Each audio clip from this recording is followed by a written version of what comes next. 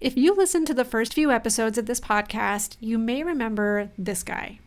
And I've done, night air assaults into bad guy country and doing all this other stuff. I've been shot at, I've been all this, but this was by far the most dangerous, most risky thing that I've ever gotten myself into. That's Chief Warrant Officer Joseph Rosamond, a pilot with the California Army National Guard. He flew one of the helicopters that airlifted to safety the hundreds of campers trapped at Mammoth Pool Reservoir. Faced with worsening smoke conditions and uncertainty about whether they'd be able to return for more flights, his helicopter crowded in 3 times the number of passengers it's rated for. That was definitely a wide-eyed, white-knuckled, at that point, like, I had run out of outs. At that point, we realized if something happens, if an engine quits, if something with the airframe fails, we don't have an out. Like, we are going wherever gravity takes us. But what you haven't heard yet is just how harrowing that rescue flight was. I mean, we were still into our contingency power, and we were barely climbing out at a couple hundred feet every minute. So it was a very, very, very shallow climb from, I think Mammoth Pool sits around 2,000 feet, and we ended up having to climb up to about 8,000 in order to clear the mountains and get back over. From KVPR, this is Escape from Mammoth Pool, the true story of how 242 people and 16 dogs survived one of the fastest moving wildfires in California history. I'm Carrie Klein. And in today's episode, a deeper dive with Chief Rosamond, who said those 12 hours flying in and out of the Creek Fire were riskier than any combat mission he's ever flown. He's been a guardsman for 24 years, he flies a Chinook helicopter, and he leads aviation safety trainings at his home base in Stockton. We begin here by talking about what his missions during wildfire season usually looked like before last September. So typically, when the Chinook unit gets activated, we're doing water dropping missions. So we'll bring our water buckets, 2,000 gallons, and we'll just fight fire all day and then go sleep at night. And sometimes they'll have like a cargo mission for us. But this one was really unique in the fact that it was into a wildfire, but we weren't working for CAL FIRE. We were working for the Sheriff's Department.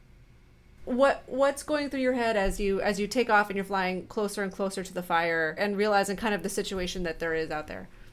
So when we get the first call, when I get the text, right, it's like 30 people. I'm like, okay, cool, 30 people, one trip, no big deal, right? As we start doing the pre-flight of the helicopter, we start doing the paperwork. We do a flight plan and a risk assessment, and then I have to go through this whole briefing process where I brief my plan to another senior pilot, and then we assess the risk, and then we take that plan to the commander. He approves us to go on the mission. So that whole process took about an hour and a half or so. So we offloaded the water bucket and got ready for passenger movements as best we could. So we took off right around 6 p.m. And you're still under the impression that it's 30 people at this point? Yeah, and at that point, it had morphed into 30 families. So, you're doing the mental math in your head. Okay, 30 people, 30 families. So, we're talking about 120 people total, right? And I go, okay, that's still doable. We can still get that done pretty quickly. At that point, we're at the fire's edge now, and it's starting to get too dark to see. So my co-pilot was flying, and I kept flipping my night vision goggles up and down, dropped a point on the map for Mammoth Pools into that vicinity, and then we made up the plan to ingress through that San Joaquin Valley. And throughout all of this, as you're seeing the fire, does the fire look any different or feel any different from other fires that you've flown in the past? Or was this kind of old hat, seeing these plumes of smoke and just how intense it was? When we first got there, you could tell it was massive. It was pumping out a lot of smoke. It was extremely active, moving really fast. So it was definitely one of the bigger fires that I'd been on. I've been on a few big fires like this. But this one was, it was pretty typical for a big fire, fast-moving, intense fire. It didn't get different until the sun went down, because, like I said, we don't do nighttime aerial firefighting. So to now see this fire at night, the only other time I had seen wildfires at night is when I'm going to my training area and I look, hundreds of miles off into the distance and I see a fire burning in the distance. Definitely a whole new experience, something that we don't we don't typically train for or do. So was this the first time that you ever flown it at night, or just one of the first? I've flown in a wildfire at night, I should say. The first, yeah, Wow. first time flying into a wildfire at night for sure. So what was that moment like when the people first came into view? When you found the reservoir and you found the people waiting there? My co-pilot, I'm flying and I'm looking kind of down, just trying to make sure I'm not hitting terrain. And he goes, I see the spillway. I was like, man, we finally made it. And that was a big sigh of relief. And then, okay, well, we made it here. Now let's try to find the people. Where are the people? Right. And he happened to point out his side. He's like, hey, I see a bunch of flashing lights out at the 10 o'clock. And so, okay, we're going to go that way. So, people had the hazards on, they had their headlights on, that sort of thing.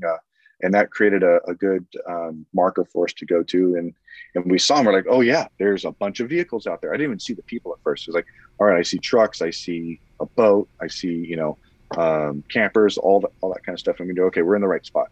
And some of the folks that I had spoken with said that they were so excited to see you guys, and they were excited to be flashing their lights. But then they had a moment where they were like, "Oh my gosh, they might have night vision goggles on. We might be blinding them." And, like, was that a concern? Like, was it too bright for you guys or anything? No, it was a concern. Like the whole time I'm thinking, okay, please don't turn on your lights. Right. But nothing that they did affected our landing there. Okay, good. Okay, good.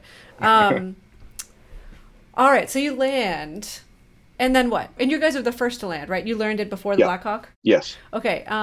Yeah. So what then? How do you encounter the people who are there on the beach?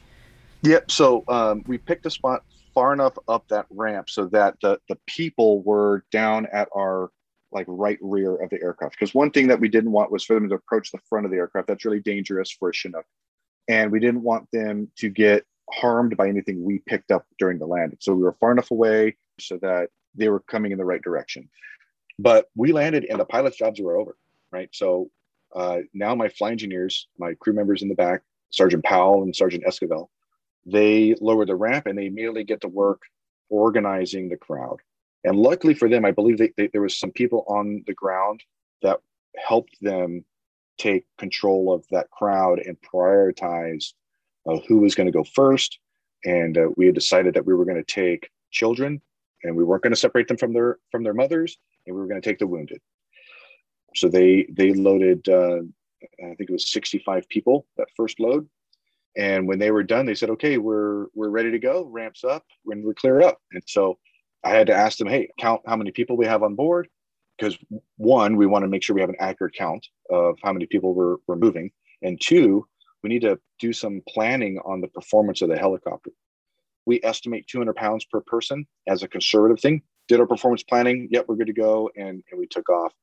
So I just wanted to get the most people out there in the world to know that we had a bunch of injured people on board that were going to Fresno. So I'm telling Cal Fire, hey, I've got 65 people. There's a lot more coming. And we've got, at least, a dozen or more of them that are severely injured. I need you to coordinate emergency services down at Fresno. We get closer to Fresno and we're talking to air traffic control services. We just tell them the same thing, roll all the emergency services that you have. It's going to be a mass thing going on here. And then, so that gets coordinated. And then we repeat it again once we talk to our own operations. So not only did our people start doing a bunch of stuff to prepare to receive these people, but then they also got the Air National Guard, the Air Force side, from across the runways to come over, and they set up like a hasty triage center, which was absolutely amazing that they were able. I mean, by the time we got there, we're talking like a 20 minutes, 30-minute reaction time. They were set up and ready to go and landed, which is absolutely amazing. So when did you realize that you had an undercount of the number of people at the lake? Had you already figured that out at that point after you had landed that first time? No, personally, I did not. It probably wasn't until we were going towards Fresno and I had time to talk to the flight engineers. I'm like, hey, how many people do you think? And because they had the best view once they were out of the helicopter. And they mentioned, yeah, it looked like a lot of people. Like, this is way more than 30 families. And at that point, I was like, okay, well, then we need to start maximizing what we do each time until it's done. So we were fully prepared to keep going until everybody was out of there. And so even as the smoke thickened, both helicopters returned for a second rescue flight. And it's at that time that the Chinook, the bigger of the two choppers, crowded 102 people, standing room only, into a space meant for 33 with seatbelts. So what was that conversation like? Because I imagine for this one, your crew member was in on that too. When you guys decided, okay, This is what we're doing. There really wasn't one. It was, hey, you guys ready yet? And you go, oh, hold on, we're still loading. Okay. Well, let me know when you got a number, and I just kind of trust them to do their jobs. Right. And they made some decisions on the ground there to keep loading and keep loading and keep loading. I mean, I think we must have been on the ground for a good half hour or more. And finally they said, okay, man, we are full. We're ready to go, but we are really, really full. And once again, I was like, okay, well, I need a head count. And they're like, yeah, that's not going to happen. It's probably like, we're going to estimate at 75. I'm like, okay, 75, no big deal, right? And we did the same steps as we did before. Yeah, we got plenty of power to do this. All right, here we go. We start taking off. And that's when I realized that was a extreme underestimated number. You get to, just because from the way that the helicopter was maneuvering from. Yep, the way that it picked up, the amount of power it took to lift it up off the ground, the torque measuring that was there, the amount of just the pure vibration of those rotors. When you start adding weight to those rotors, they flex basically, they cone, right? So you got all this weight on those rotors and they cone way up, and that causes a lot of vibration throughout the airframe. And immediately I'm like, okay, yep, we are definitely heavy. And if it was a perfect scenario, we probably would have set back down and offloaded something, but it wasn't a perfect scenario. So by that time, we had kind of drifted off of the ramp and back over the water. So there really wasn't a way to, hey, we were kind of committed at this point. There's not a way to go back. So we were at the very, very maximum. In fact, we were kind of over the maximum allowed use of that power for a little bit. We accelerated just over the water top until we were able to get some airspeed. That airspeed then allows our rotors to work more efficiently. And once we got through that effective range of airspeed, we were able to climb out. But I mean, we were still into our contingency power range, and we were barely climbing out at a couple hundred feet every minute. So it was a very, very, very shallow climb from, I think Mammoth Pool sits around 2,000 feet, and we ended up having to climb up to about 8,000 in order to clear the mountains and get back over. And do I understand that you couldn't even close the back of the helicopter with all those people? Yes. Now I want to caveat this. I didn't know any of this stuff until we landed, and after we shut down, and the guys in the back told me what they did. So, but yeah, we were so full that we had people standing on the ramp. They couldn't close the ramp all the way. They had, cargo straps that they strapped up in an X so that people could hold on to places, standing room only type of thing. Don't put your hands there. That's a spinning drive shaft. Like, it kind of dangerous. Because of the limited power margins we had on takeoff, I was concerned about our power margins for landing. So we had briefed that, okay, we're going to do a roll-on landing where we kind of roll the helicopter on its wheels so that we had the least amount of power to use. And that's when the flight engineers were like, well, that's not going to work because we can't close the ramp all the way. Oh, okay. Well, then next best thing, we'll just do it close to the ground, right? And we'll, in worst case scenario, then we pop a tire or something like that. But it ended up all working out just fine. Landed, taxied in. We could tell even with the power steering was a little sluggish. And then I think somebody took, Colonel Hall, General Hall, he took a video of everybody exiting the aircraft. And it was like 3 minutes long of nothing but people continuously coming out. And that's where we got to count for 102. Wow. So those decisions that your crew members made, I mean, in hindsight, did you guys have to talk about it and be like, you guys, you shouldn't have done that? Or are you glad that they did? No, I'm totally glad that they did, because, I mean, they saw what was going on the ground there. They saw how many people we had. And this lift had to have been close to midnight now, maybe 11 o'clock. We're running out of duty day. The weather was getting worse. So that second time in, we could definitely tell that the smoke, because cooling of the Earth's surface after the sun goes down, the wind patterns change. And a lot of the valleys we were flying in were starting to get smoked out. So we knew we had to maximize how many people we took out, because we may not get a third trip. We may not get a fourth trip. So I'm happy they did what they did. I'm really happy that the aircraft was able to perform the way it did as well. Yeah, absolutely. And so then in the end, you were able to go back and do a third flight. Yep. And then we went back to the third flight and we were able to get everybody out. It was later that month that Chief Rosamond and the 6 other crew members of those 2 choppers were awarded an aviation award known as the Distinguished Flying Cross from the White House. And during his speech at the ceremony, President Donald Trump, in office at the time, mentioned that these men completed this mission against orders, that they'd been told to turn around, it was too dangerous. A couple of news outlets reported this as well. I asked if it was true. No, it was actually kind of funny to hear that. After talking to some people, I think that came from a different mission. There was some other helicopters from other agencies that were initially spooling up to go do that mission, and then they were told, "Never mind, it's too smoky. You're not going to be able to get in," type of thing. When we called that operations chief on the ground, he mentioned that it was extremely smoky and that we probably wouldn't make it.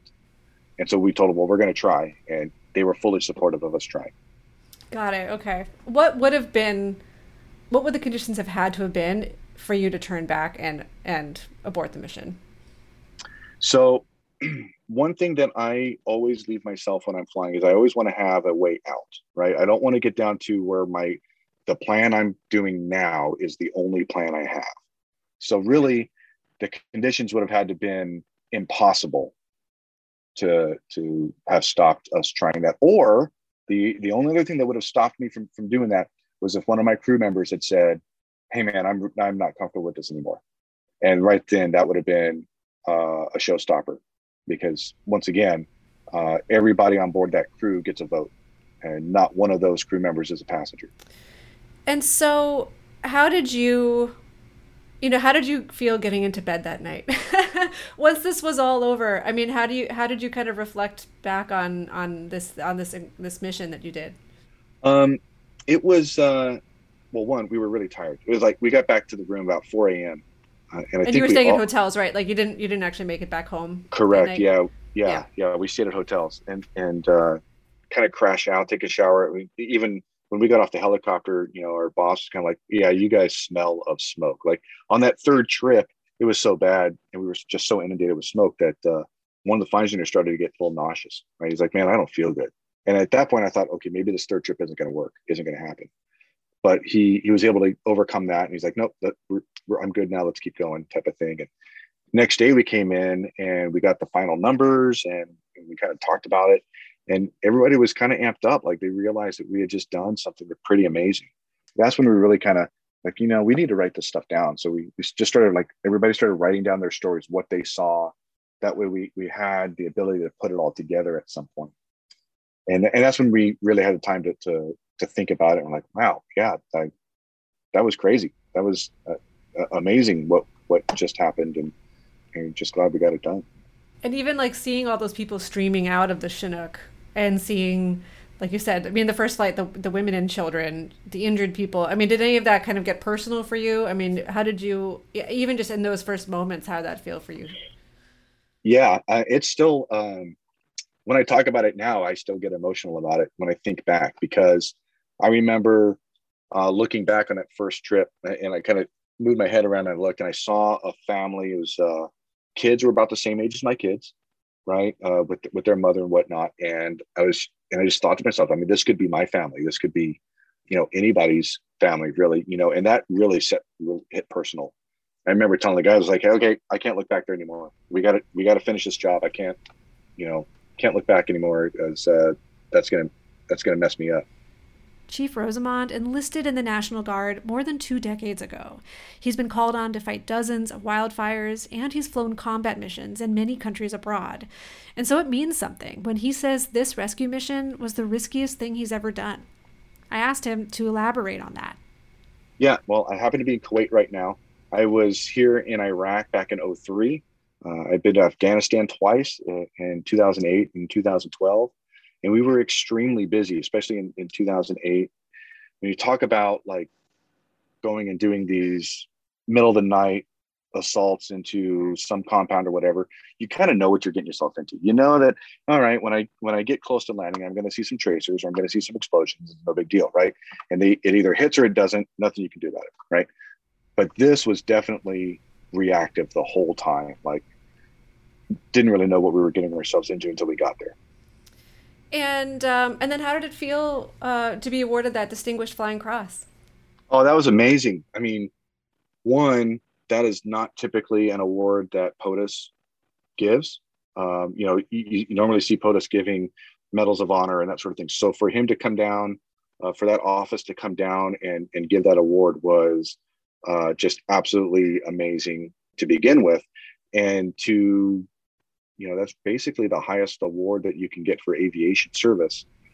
Just extremely humbled, like couldn't really ask for more. And that was pretty amazing, pretty awesome.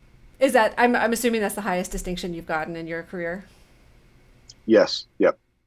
And what's really amazing too is that a lot of times what happens in the Army is that the pilots will get the really good award, and the enlisted soldiers who are in the back with us the whole time, they will get some lesser award, right? And in this case, that didn't happen, and everybody got the same award, which is really good.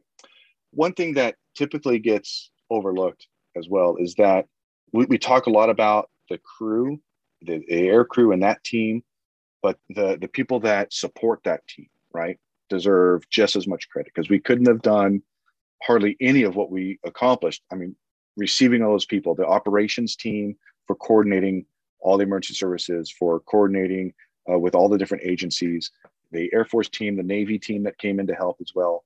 So yeah, I mean, all those operations, maintenance, keeping the aircraft flying, the fuelers that were right there ready to give us some more gas and get on the way, like that, the entire team is what made all of that possible.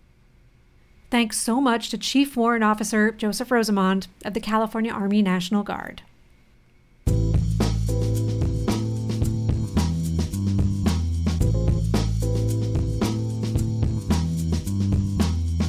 In the next episode, how you can prepare for wildfires the next time you go camping or hiking in the backcountry. That's next week on Escape from Mammoth Pool. This episode was reported and produced by me, Carrie Klein, and edited by Alice Daniel. Music by Kevin MacLeod, web support from Alex Burke. This has been a production of KVPR, NPR for Central California. Thanks, as usual, for listening.